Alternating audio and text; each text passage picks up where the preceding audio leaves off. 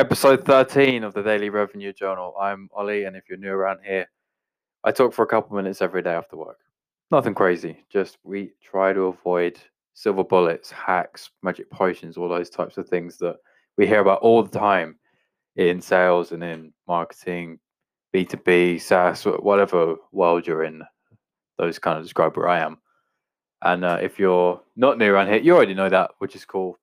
So something pretty cool today. I just finished, just literally got off about 90 seconds ago, my webinar that went live with two of the top minds in the field of cold email prospecting, which is full of people with a ton of great ideas, great methodologies and tactics, techniques that you can use. And there's probably about 1 million books on this as well. So if that tells you how big that world is, and I managed to get two of the best on a webinar, that tells you the kind of content that people that signed up to this got today, which is awesome. And we all had a really good flow, a really good I'm looking for a better word than connection here, but I can't seem to find one, so we'll go with that. What made it work so well, I think, on the session, we kept a very, very, very high level of attendance. So around, let's say, 50 joined and 50 stayed right to the death, right at the very end.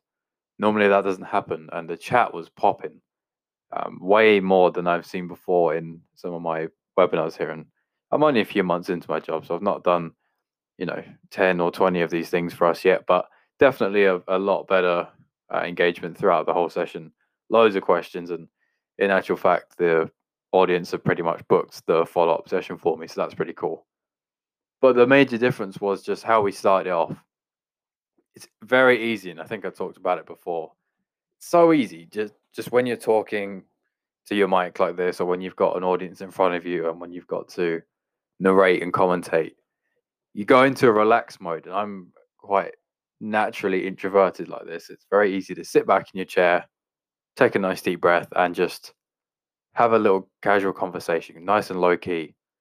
When you've got that many people watching, and when you have, it's your job to build the engagement. It's your job to excite them about it. It's your job to retain engagement, because if 50 people join and 49 leave, that's not so good. And that's probably because you bored the hell out of them, which is what nobody wants, especially if you've done such a good job to get so many people to it in the first place. You don't want to blow that effort down the toilet. So, starting off super strong, starting off with a bit of a background story, which was hopefully entertaining, a bit of amusement, a bit of light-hearted humor, and introducing my guest with something a bit different. Not just, hey, who are you? What do you do? Tell me your value proposition. Tell me your pitch. No, no, we hear that all the time. So what I tried to go with was, hey, so give us the one sentence on who you are and why you're here. We probably all know that anyways, but it's worth doing. And tell us something not many people know about you. And one of the guests was able to say that she's had, I believe it was 39 speeding tickets. And I'm like, what? 39? That's unbelievable. And the chat just went nuts. And people are like, what? How did you even do that? That's not possible. Is that is that domestic or international, or what? Where does that even happen? How? And of course, already we're off to a great start.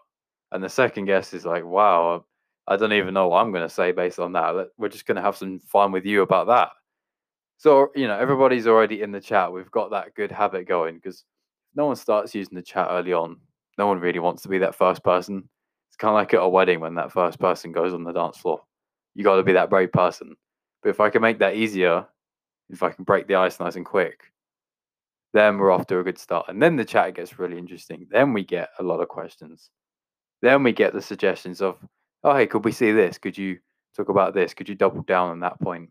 And maybe could you do another one of these, because we like the content so far. And you know what I found important as well? This is kind of a sidebar to what I was saying a moment ago. The audio quality and your video quality is just like so important.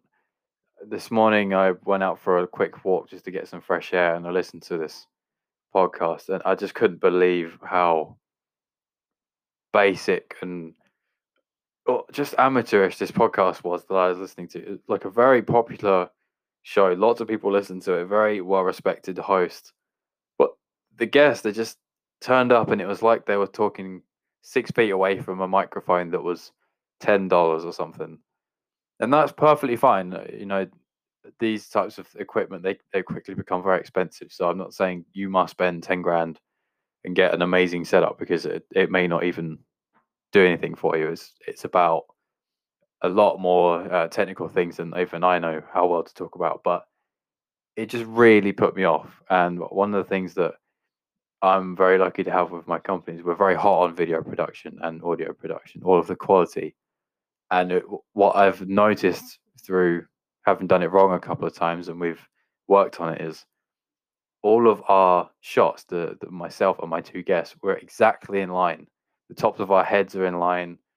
We've all got a good looking background. The audio quality was quite consistent. There was no background noise, really, nothing like that. But just those small things that make the production that 10% better, or whatever the number is, they make a massive difference. Because I can't even tell you the number of, let's say, LinkedIn messages or the DMs I might get about, wow, that was just so well produced. Like, you guys sounded great. It's not a standard Zoom call like I've been on for the rest of my life the past year. Like, how did you guys do that? It looks way better. I loved it. It really stood out to me. Anything like that you can do, even just those little 1% things, they do make a difference, because you would be very surprised how many people just do a flat Zoom and that's it. Especially now when we're all on Zoom the whole day. Anyways, that's me for the day. I'm rambling now. I'm going to go get a drink and have a sit down. Okay, cool. Subscribe if you're new around here. If you're not, keep coming back. Seems like we've got a couple loyal listeners, which is cool. And I haven't even promoted this yet properly, which is even cooler. So if you don't mind, give me a little review on wherever you're listening. I keep saying 5-star, but I'll take a review. I want the criticism and the feedback. It'll help me improve. And if you listen on Anchor, I've said before, you can send a voice note, which is pretty cool. I haven't actually done it to anybody, so I might have to do that to see how it works. But send me a voice note if you've got any feedback for me. And as always, have a great rest of your day, and I'll speak to you soon.